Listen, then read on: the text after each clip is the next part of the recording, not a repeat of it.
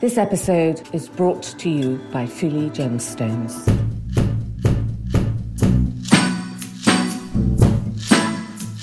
The Diamond Diadem and Queen Mary's Girls of Great Britain and Ireland tiara. I mean, those are the ones that we really recognise. Yeah, even without realising, we have them in our purse and in our pocket, and we put stamps on letters, and most people probably don't even think about it, but there they are, and there these jewels will be for everyone to see. And I think they're just such fascinating jewels. I feel like I could talk about the Diamond Diadem literally all day. Welcome to If Jewels Could Talk.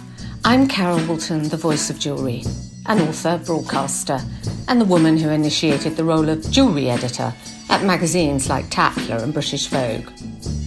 This is a podcast for everyone, for people who do like jewellery, for people who don't realise they like jewellery, and anyone intrigued by fascinating facts, new ideas, and forgotten histories.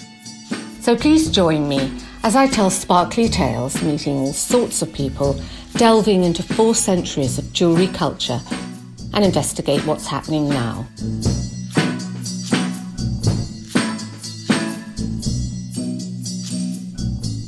This is Platinum Jubilee year for Her Majesty Queen Elizabeth II.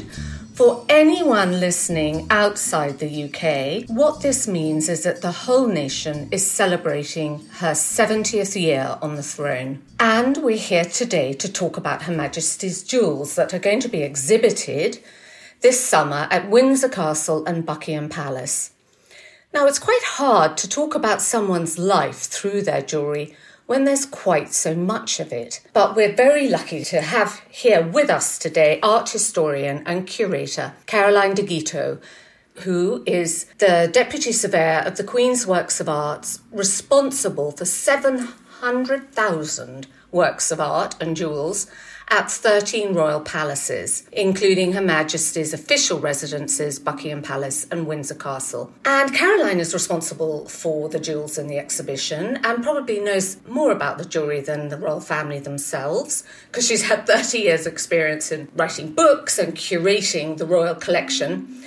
And she is going to give us a preview of the jewels on show this summer, their history and their personal relationship with the Queen. Caroline, thank you very much for joining us. Carol, it's such a pleasure to be with you. I'm really excited to have this conversation. So, first thing, how did you select the jewels that are going to be shown? Well, it's an interesting question. It's really a mixture of things, actually, but guided, I think, primarily by the themes of the displays that we are putting together. And so we have 3 displays which will be mounted at Buckingham Palace, Windsor Castle, and also at the Palace of Holyrood House in Edinburgh, the Queen's official residence in Scotland. And they will be on this summer for our visitors to see.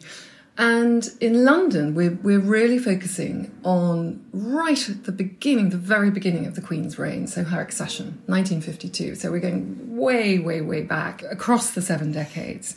And what has really informed that selection of jewels is the photographs that we're going to be displaying alongside them. So the photographs kind of take the lead. And these were the first ever official portraits of Her Majesty the Queen, taken just a few weeks after the death of her father and therefore her accession. And they were taken by a leading female photographer called Dorothy Wilding. And the Queen posed in a variety of different outfits and, of course, with accompanying jewels. And it will be those jewels that visitors will see at Buckingham Palace. So that's the kind of reasoning behind that selection. And then in Windsor, we're going to be looking at the coronation, another, of course, incredibly historic moment, probably the most historic moment in the Queen's reign, and something that, well, I'm not quite old enough to remember, but many people in this country are still alive remember that. And of course, it was such a historic and magnificent day in our nation's history. And there we are using the coronation dress, which, as you know, is embroidered with wonderful emblems. By Norman Hartnell. By Norman Hartnell and his wonderful couture house.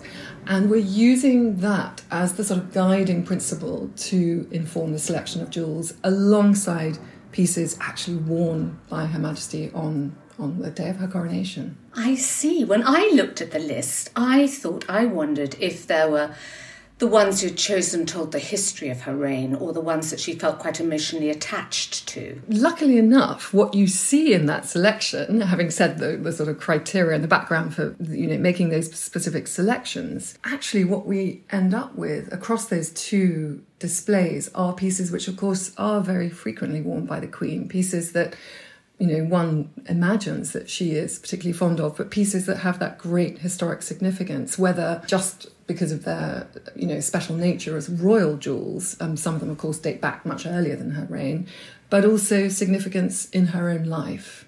So I think there's a kind of combination of things, actually. And did she approve the final list? Yes, absolutely. And she could do without those particular jewels for a little bit. It's incredibly generous of Her Majesty, and we're always very, very grateful when she allows us to display these pieces, which is, it's quite rare, and it's very special to be able to do so. So inevitably, we're enormously grateful for her generosity. And I thought the earliest one in her life seemed to be the Princess Elizabeth's coronet that she wore to her own parents' coronation. Yes. King George VI and Queen Elizabeth. That's right, in May 1937. So again, going right back. And it's such a sort of simple object. It's something, it's a princess's coronet. It was made by Garrard & Co. And it's very humble. I mean, it's made of gilt metal. There are no stones. It's sort of embossed with repoussé relief shapes which replicate the gemstones that would have otherwise appeared on something more grand. And it's, of course, made in miniature to fit her head as an 11-year-old child. And she, of course, looked resplendent at the coronation, of course, accompanied by her younger sister, Princess Margaret, who wore, again, an even smaller version of the coronet and the beautiful lace and golden embellished dress and matching miniature coronation robes. And I think what's sort of significant about the piece, in spite of the fact that it's, very humble, is it just marks, in a sense, that moment when, obviously with her King George VI's accession, after the abdication of his elder brother, the Queen, Princess Elizabeth, as she was then, became heir presumptive. And that was quite a sort of defining moment, if you like, in her life. And actually looking at the pictures of that, the photographs, it almost looks like she's a miniature version of her mother, kind of in waiting just to put on that more important crown in due course. Absolutely. Well, of course, she, had no idea when that was going to happen. And of course, sadly, it happened a lot sooner than anyone had imagined would be the case. But I think you're right. It's that wonderful, the beautiful portrait, also incidentally taken by Dorothy Wilding, who was commissioned to take those official portraits of George VI and Queen Elizabeth on Coronation Day. There's that lovely image of the four of them, the family, resplendent in their coronation outfits, and it's such...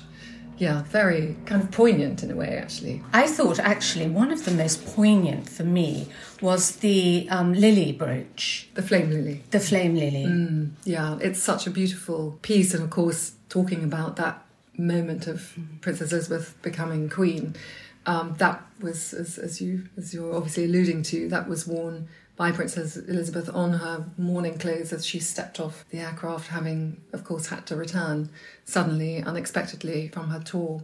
At that moment, of course, she had already become queen because her father had died. And it was interesting that she wore that piece, but I suppose because she was already in Africa, Rhodesia, it was appropriate to take with her on that tour. But it does have that extra poignancy, I suppose. It's a very youthful piece as well, that befitted a young woman. Absolutely. But I guess it's the first jewel as a nation people saw her wear as the new queen. Absolutely. So it has that kind of double sort of importance.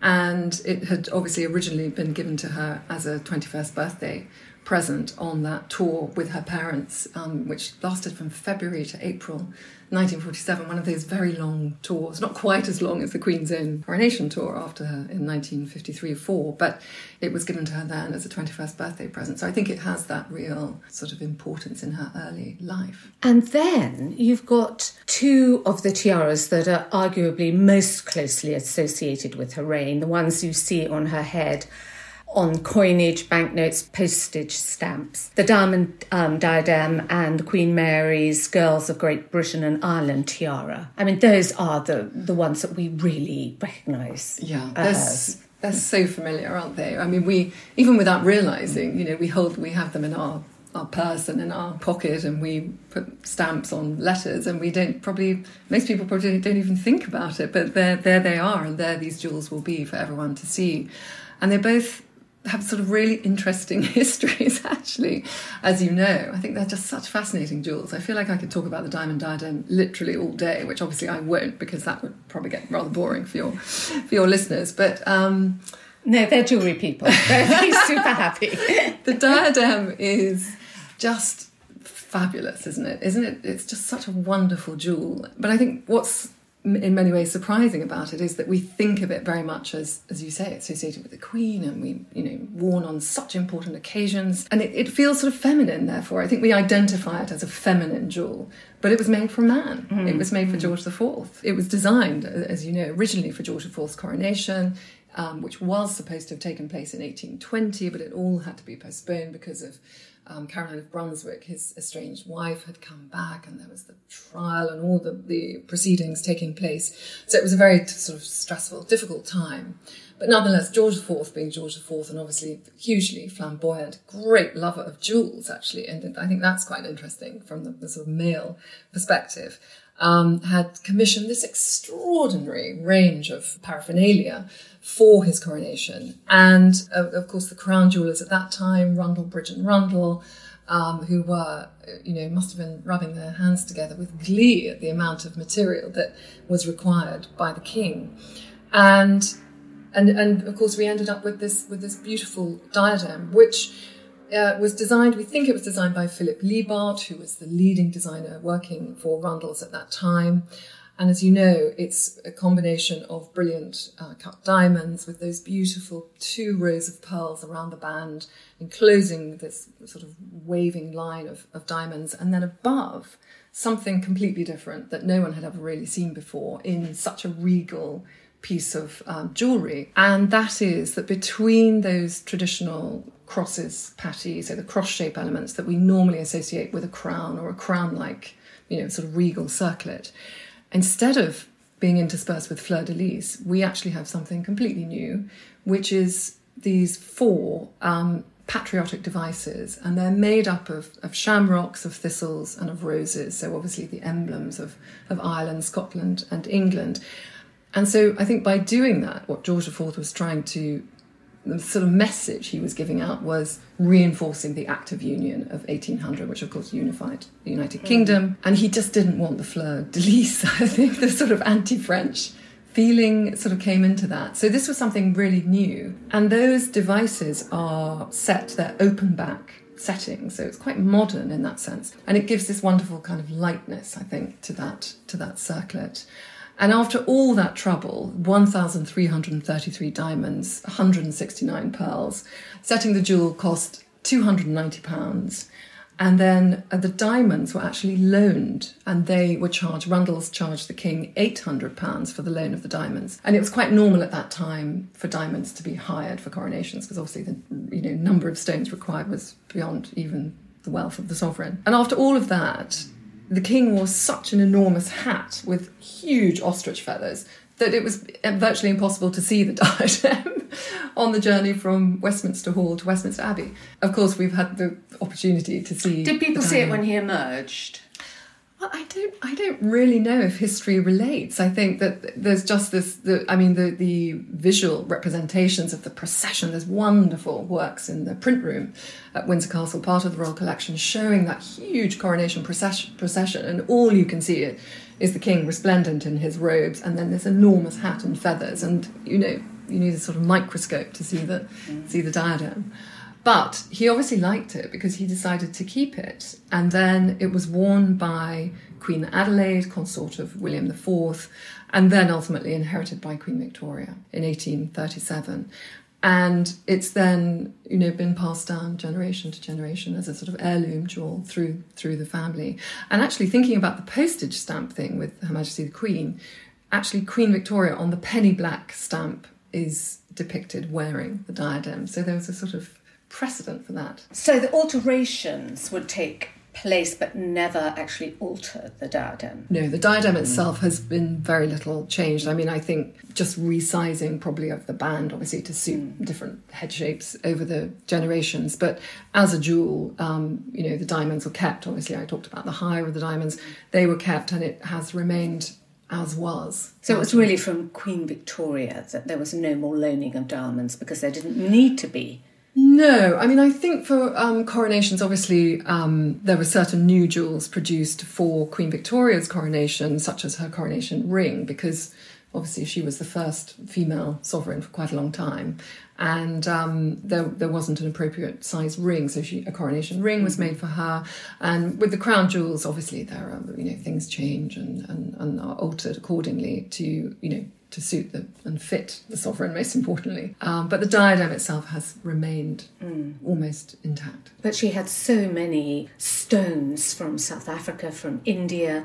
So after the Hanoverians, they didn't need to rent anymore, did they? No, exactly. There were lots of obviously these sort of tributes of empire, shall we say, and stones coming into possession. And Queen Victoria, like many other subsequent sovereigns, particularly someone like Queen Mary, who no doubt we'll talk about in a bit, had, no qualms, and it was perfectly legitimate for her to want to change jewels, which she often did, as you know. I mean, after the Hanoverian stones had to go back to the King of Hanover, her cousin, from Queen Charlotte's treasury. So that's when a lot of Queen Charlotte's jewels were sort of broken up and went. Queen Victoria had to replace a lot of things. So she would take stones from garter badges and from hilts of swords, and that's all recorded, of course, in the ledgers and in her inventory of jewels. So there was a lot of recycling and upcycling and reuse of stones, and Absolutely. That still happens?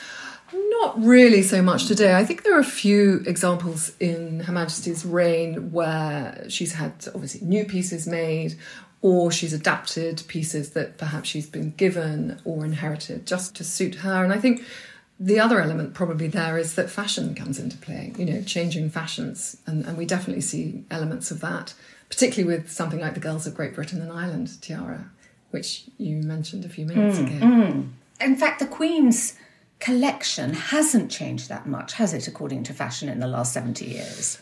No, I don't. I mean, obviously there are pieces which are more of their era. I'm thinking of things that were presented at the beginning of her reign or things that were given to her as a young woman. She made changes to her 21st birthday diamonds, given by the government and people of South Africa.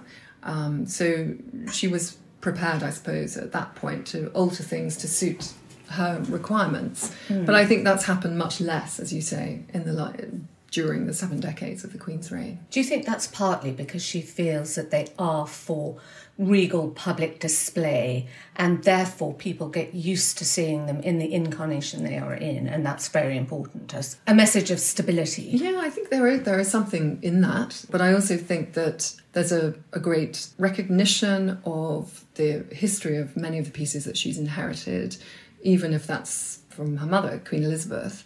So relative things that have come into personal ownership relatively, in relatively recent times, but certainly with things that have more historic, associations, things that belong to Queen Victoria or beyond. I think there's always been a desire to retain the integrity of those jewels. And then also I think that the other element is just thinking about pieces that Her Majesty has been presented with during her reign, particularly some of those emblematic jewels that are emblems of countries and things like that, and the thought that goes into the wearing of those and making sure that they're worn on those appropriate occasions and taken on tour, back in the days when Her Majesty used to travel so much. I want to ask you something that I'm always intrigued by, and you can never quite find the answer to this, and however many books are written. How many tiaras are there? I wish I could answer the question, but I actually don't know. I'm sure that it's possible to do a sort of mathematical calculation, and there are so many people out there who really watch this kind of thing, and I'm always sort of fascinated by that interest and sort of intrigue almost into things like how many tiaras, but I don't actually know, so that's hugely disappointing. I'm sorry to let you down, Carol, but And the Susie Menkes, in her definitive book Royal Jewels, said there are 11 tiaras frequently worn and a dozen more in store. Yeah, I mean, I just don't know quite where that number comes from. I mean, I think during the Queen's reign, we've obviously seen Her Majesty wear, a whole range of different tiaras, but equally, it's well known that there are others that she doesn't or hasn't particularly worn. Certainly not in public. Of course, we don't know for sure in private. But I think perhaps if you look at it from the other angle, it's sort of perhaps tempting to think, well, maybe those ones that we do see frequently are the ones that are comfortable to wear, that, Her Majesty feels are appropriate, and, the ones that perhaps she just likes. There was a very sweet quote in Chips Cannon's Diaries, which has just been re-edited and republished. And he said that at one party in Scotland, I think it was, he said, she's turned around and said to him, one can't really dance in a tiara. But you kind of imagine that the Queen could do anything in a tiara. She looks so comfortable in them. Well, I suppose there's, the Queen's had quite a lot of practice. Yeah, I think certain tiaras are more comfortable than others, I'm sure. And when one thinks of the scale of some of them are really, quite big. Others are much lighter. And again, it all comes down to fashion and then, the sort of innovations of jewellery and changing materials, platinum and all that kind of thing coming into play. Her sister, Princess Margaret, always said she's the only person in the world who can put on a tiara running down the stairs. I think there's definitely probably a skill set there that has practice been honed over these many years. So at Windsor and Buckingham Palace, it was really the division around the imagery and the dress. Yes, exactly. And so the coronation necklace would automatically go to Windsor because that was worn with the Norman Hartnell. That's right. Beautiful gown. Yes. That was hand-stitched with all the floral motifs from shamrocks and... Daffodils. Well, not daffodils, actually. Not daffodils. Leeks. Funny enough, leeks. Leeks, which is... from Yes, Wales. and Hartnell particularly refers to how the Earl Marshal, who's obviously in charge of coordinating and organising the coronation, was most...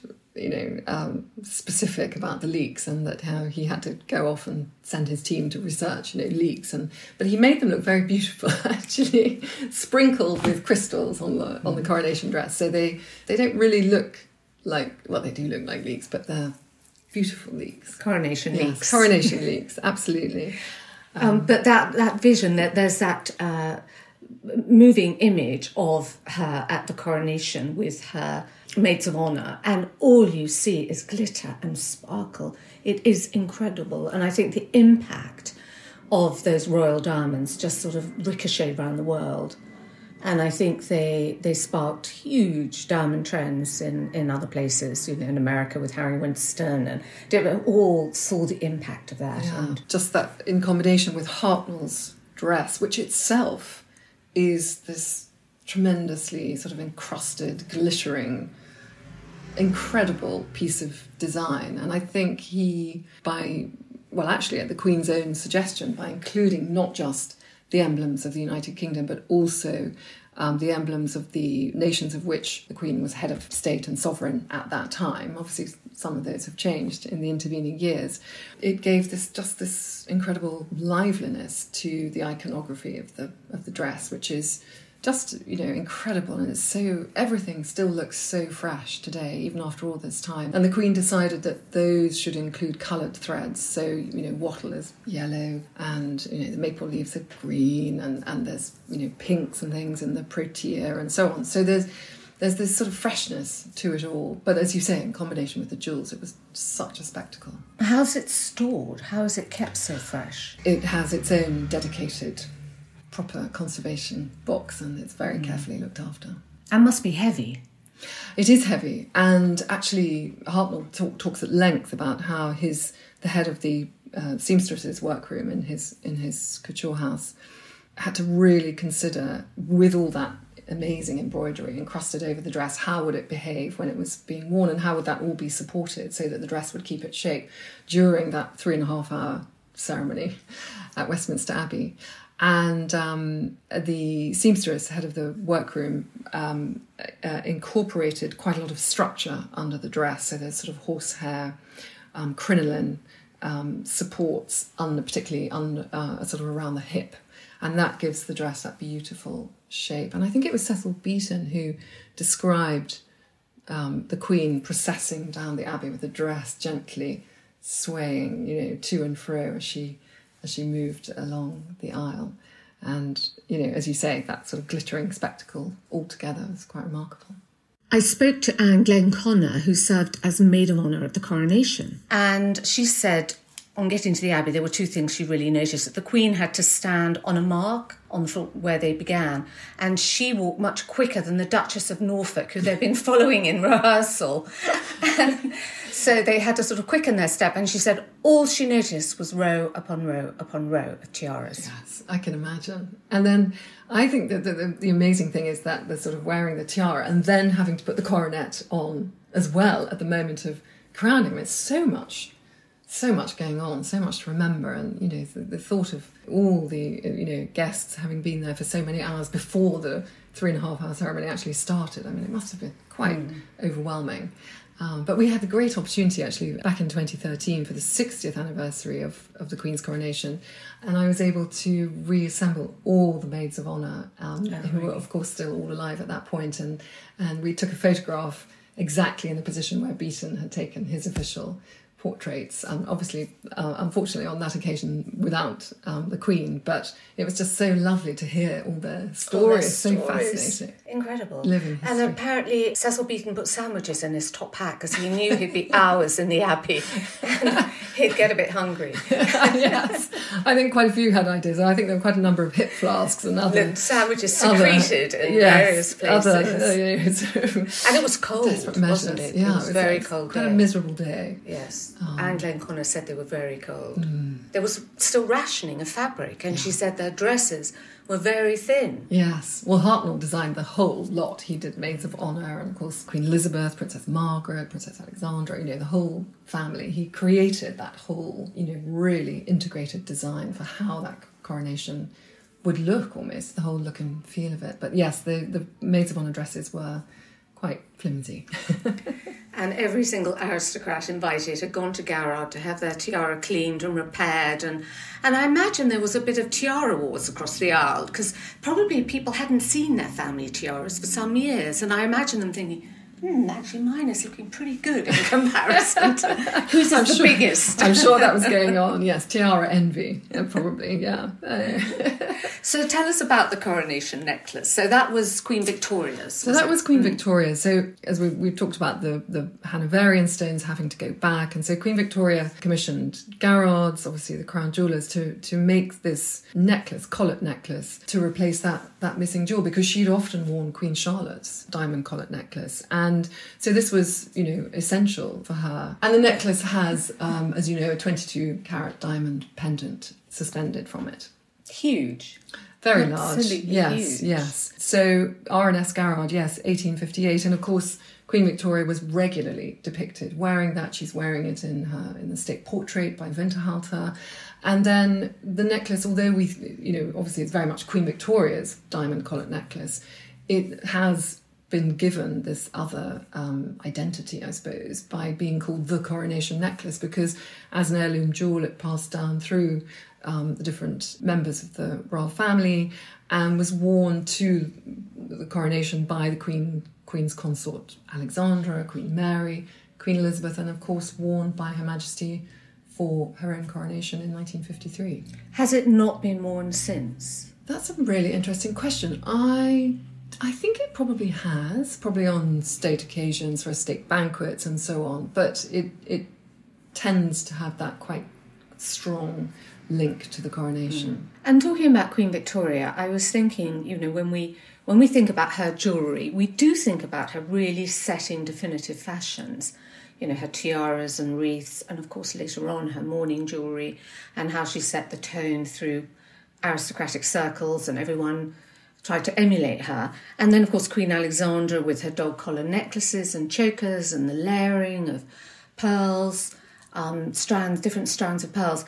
I wonder, what do you think has been Queen Elizabeth II's fashion that she's set? Obviously pearls. Pearls, I think so too. Yeah, pearls I think are that perennial jewel that we almost always see the Queen wearing, on a daily basis. And I think the brooch has been a really perennial feature of the Queen's wearing of jewellery. She does have that style, doesn't she? It's very definite, pearls with the brooch, and it's that understated elegance. Yes, it is. And some of those brooches, of course, are absolutely magnificent and very, as we were mentioning earlier, they sort of have a meaning. They have this kind of way of communicating with the audience. So if it's something like the diamond wattle brooch given on the Queen's first ever visit to Australia, if the Queen has been, back to Australia, or if she's hosting the Australian premiere, or, some sort of occasion associated with that nation, she will wear the brooch, and that communicates a sort of message. It's without her really having to say anything. It's sort of a great compliment, isn't it, to the nation she's visiting, or Absolutely. the foreign dignitary who is over here. But there's so much about brooches now, I cannot tell you. Everyone is now obsessed that anyone wearing a brooch is giving a message, a subliminal message. And they're all absolutely convinced that these are political messages. Now, I just don't feel that's the same with the Queen. I think she uses them thematically, as you've said. It's about paying compliments and being incredibly polite. I don't think there's a subliminal message more than that, is there? I don't think so. I think that, obviously lots of, often things, people read things into and trying to sort of interpret colours and, what do they mean and that kind of thing. And particularly in, I think, the more recent decades where the world seems to be so sort of politically charged and there's this instant communication, images pinging all around the place. And I think that it's overlaid with perhaps other people's interpretations, but I completely agree with you. I think it's more subtle than that. I think it's incredibly dignified, and I think it's very meant to be a very genuine and sort of heartfelt gesture of recognition of service of her people and people of other nations of which the Queen is sovereign. I think it's really connected to that. It's sort of reflecting back almost. But I think that going back to your original question about what the Queen's sort of, in a sense, what's her sort of contribution to the kind of evolution of the fashion of jewellery. I think that those are sort of hallmark pieces, aren't they? The pearls and the brooch for day wear, and as we were saying earlier, a range of wonderful tiaras and necklaces, and it all, works so well together. And with her colouring. Yeah. With her colouring. Exactly. And the coloured stones, it's not just diamonds and pearls. I mean, coloured stones do feature. So not as much. No, not as much, and I suppose apart from the emeralds, the emeralds, some of which we're going to be displaying. Absolutely, yes. Yeah. So in London, we've got the wonderful Cambridge emeralds, part of Queen Mary's Delhi Durbar parure, made in 1911 for the Durbar, which took place in Delhi, sort of marking that moment when King George V succeeded as King Emperor. What that resulted in was this incredible parure of jewellery made by Garrards, and which actually the King in the end presented to Queen Mary as a 44th birthday present, which I think is not bad. And so in terms of the some of the pieces that will be displayed, these will be actually at Buckingham Palace. We have the incredible Vladimir tiara, which, although it's not part of that parure, it can be hung with some of the Cambridge emeralds. And the Cambridge emeralds have such a great, really interesting story, having belonged to Queen Mary's grandmother, Augusta, Duchess of Cambridge. And then this extraordinary story about them being won in a lottery. And then what is that story? It's quite a complex story. German lottery. Yes, and then were they really? Yes. Prince Francis of Teck, so Queen Mary's brother, then acquired them, and Queen Mary then ultimately, rather, I think, sensibly, acquired them from him, and of course used them to great effect in this incredible parure. And so we have the beautiful Delhi Durbar necklace, which I think is just such a wonderful design. It's very modern, and that's the thing when you look at it now. There's nothing traditional about it at all. I completely agree with you. I think it's one of the most modern necklaces with that asymmetric offsetting of colour and seven. The Queen was doing asymmetric before all these contemporary people. And I actually, when it was properly researched, the first time I ever saw that necklace, I thought, well, this has to be Cartier. It just felt like a Cartier jewel, that kind of really innovative design, pushing the boundaries of design. and it could almost be mid-20th century or later, but it's 1911, and it's so spectacular, so modern, and almost I find that it obviously designed to be worn with that parure, but it sort of sits by itself, so beautifully. And the incorporation of Cullinan 7 is, obviously gives us that wonderful link to the Cullinan stone, which is just, of mythical proportions. One of the most famous diamonds in the world, the Cullinan. Yeah. And it was, what was it, 3,000 carats when it was found? Yes, I think to be... So big that mine owner, Sir Thomas Cullinan, threw it out of the window. He said, that can't be real, it's bogus, and chucked it away. Exactly. And someone had to run around and pick it up again and say, hold on, let's take another look. It's such a great story. Yes, 3,106 metric carats to be precise. I think it's still, as far as I'm aware, I think it's still the largest diamond ever found. I don't think it's been surpassed. And as you say, the story is so fantastic. Rejecting it as being a crystal, it couldn't possibly be a diamond. But thank goodness that mine worker persisted. I think we have rather a lot to thank him for. And the stone, as you know, was finally presented to Edward VII as a birthday present for his 66th birthday, and of course sent off to Ashes of Amsterdam to be cut. And we ended up with those 9 incredible stones, 2, of course, the greater and lesser stars of Africa being part of the crown jewels, and then the 7 other stones incorporated largely into the Delhi Durbar parure, but other jewels as well. And Cullinan 7, as we were saying, is this beautiful marquise cut pendant stone. And hung asymmetrically, so it hangs slightly lower, so you really notice it. You really notice it. And it's offset by that single pendant emerald. And incorporated into the necklace are 9 further of the Cambridge emeralds.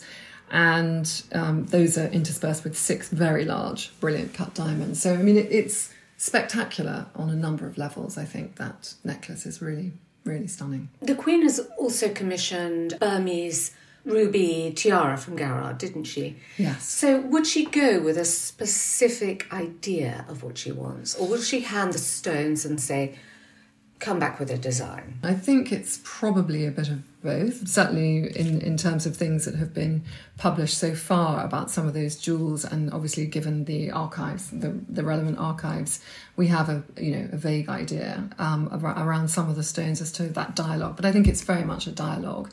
And I think if you look back to, for example, Queen Elizabeth, so the Queen Mother's jewels, and some of the pieces that she was purchasing and having made, for example, at Cartier, there was a real dialogue going on there, and reuse and repurposing, as we were saying earlier, of stones, and making things that were absolutely to their requirements. I suppose some of her most modern jewels came from Andrew Grima, didn't they? Or yes. Her gifts from the Duke of Edinburgh. Yes.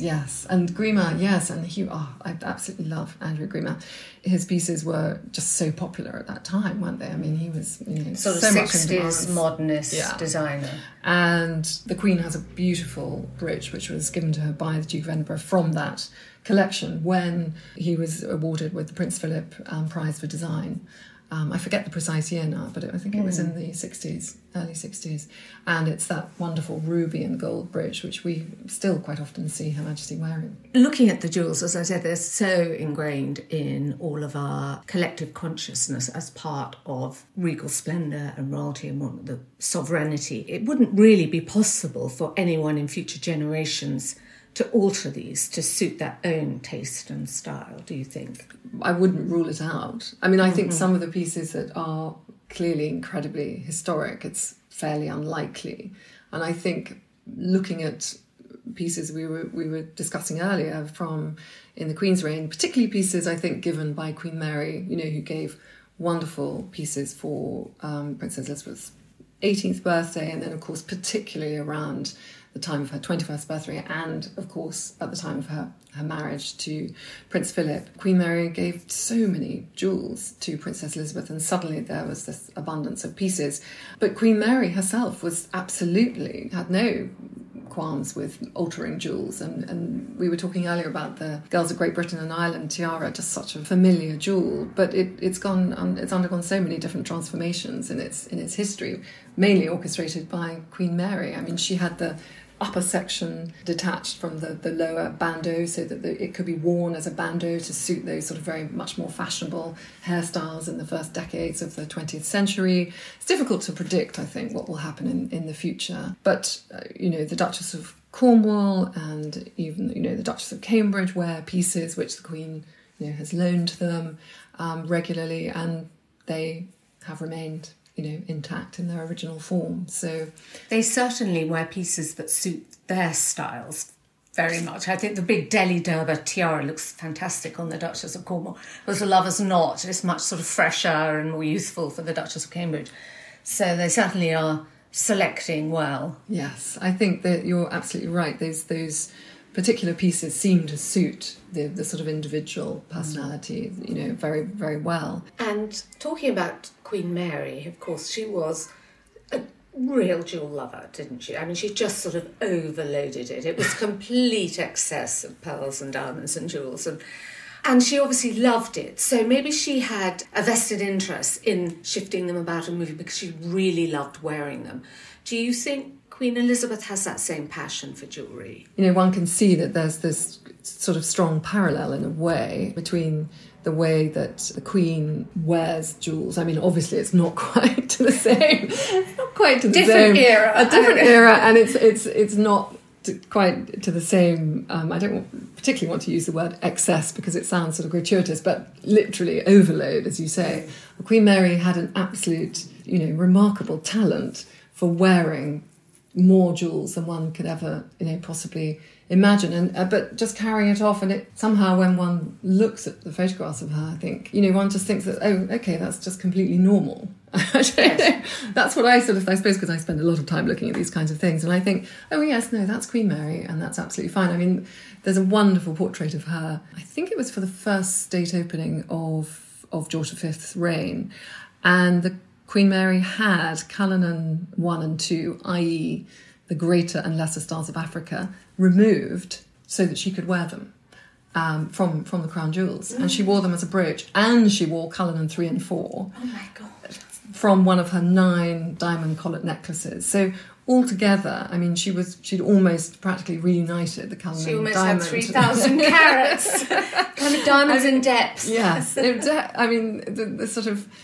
That was, that's a particular favourite photograph, actually. I think it shows how jewels can be worn. I also think when I see pictures of her that she looked like she had this wonderful posture. She was very upright. And maybe that was because she had she was literally kept upright by so many jewels around her neck. Yes. I think Chips Channon has one or two things to say about that, actually, in his diaries too. So if anyone wants to read up, I think he has some very good words and very amusing words to say about that. But going back to that sort of link between Queen Mary and Princess Elizabeth, I think there was a really strong bond actually between Princess and her grandmother, and I think they probably shared this mutual love and interest in jewellery, definitely.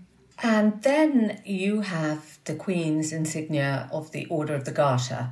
Yes. Which that has to be a very important jewel to be shown. Where is that being shown? At Buckingham Palace? That will be at Windsor Castle. At Windsor because, Castle. Of course, it was worn on Coronation Day. And so the garter collar sits around, obviously, in the usual position, worn for the coronation. That's the absolute sort of tradition. And the robe, the great robe of estate, which will also be on display at Windsor, has special fixing so that the collar sits correctly. And the Queen wears her father's garter collar, actually. So it originally belonged to King George VI. And so it's sort of proportionally seems to work incredibly well for Her Majesty. And then, of course, the Great George, that wonderful jewel. And the Great George is made of, is that enamelled? Gold, enamel, diamonds, completely set with diamonds as well. St George slaying the dragon. That's right, yeah. So the sort of absolute visual emblem of England. Yes. And there are 4 of these garter collars, aren't there? There are many in the royal collection, but this is the Queen's, this is the one that was worn on Coronation Day, and I think that's what makes it so special. And are there any that are being exhibited that haven't been exhibited before? Yes, there are actually. So we are very lucky to have been able to display 4 relatively new brooches in the Queen's ownership, and these are a series of brooches replicating the emblems of the United Kingdom. So we have thistle, actually daffodil this time, not leek for Wales, and roses, and obviously shamrocks for Northern Ireland. And these are a set of 4 brooches. They're made by Asprey, and they were a Diamond Jubilee gift to the Queen in 2012 from the then Sultan of Oman, who actually died a couple of years ago. They are regularly worn by the Queen. She's worn a number of them for races at Ascot and that kind of thing, but they've never been exhibited. So I'm really excited to be able to show those. And when you look at the whole collection, Caroline, what do you think the role of this jewellery collection is now? What do you think the role of jewellery plays for the Queen? Well, it's an interesting one. I think it's just so, bound up with the history of the monarchy, and the fact that the jewels are worn and appreciated and cared for and have this personal connection to successive generations of the family, I think is really important. And, looking to the future, I'm excited to see how, in subsequent generations, if I'm around long enough, one will see them being worn by different members of the royal family in the future. But I think making that sort of distinction between, obviously, the crown jewels, which are completely separate, they're part of our, patrimony and our, national history, and worn on, just these extremely specific occasions. And then we see the personal jewels alongside. I think in that collection we see just this evolution of royal style, of largely British jewellery making, and so I think they seem to embody so much about the history of jewellery in this country. Thank you so much for sharing that with us and for giving us a glimpse into Her Majesty's jewellery box and what we can go and see as the Jubilee year ensues, and what we can go and have a look at Buckingham Palace and Windsor Castle. And of course we will be putting on Instagram as many of these images as we can.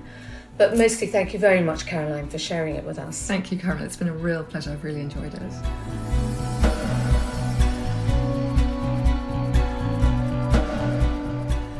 Thank you for listening. For more information about this and other episodes of If Jewels Could Talk, please go to our website, carolwoolton.com/podcasts. And if you like it, share it any way you can. And please subscribe to the podcast feed, which is on any of the usual platforms where you find your podcasts. And we'd love a rating and a comment. You can view all the jewellery we've spoken about at the Platinum Jubilee exhibitions. The Queen's Coronation exhibition at Windsor Castle runs from the 7th of July through to September the 26th. The Queen's Accession will be in the staterooms at Buckingham Palace, 22nd July to the 2nd of October. Go on the Royal Collection Trust website, rct.uk, to buy tickets.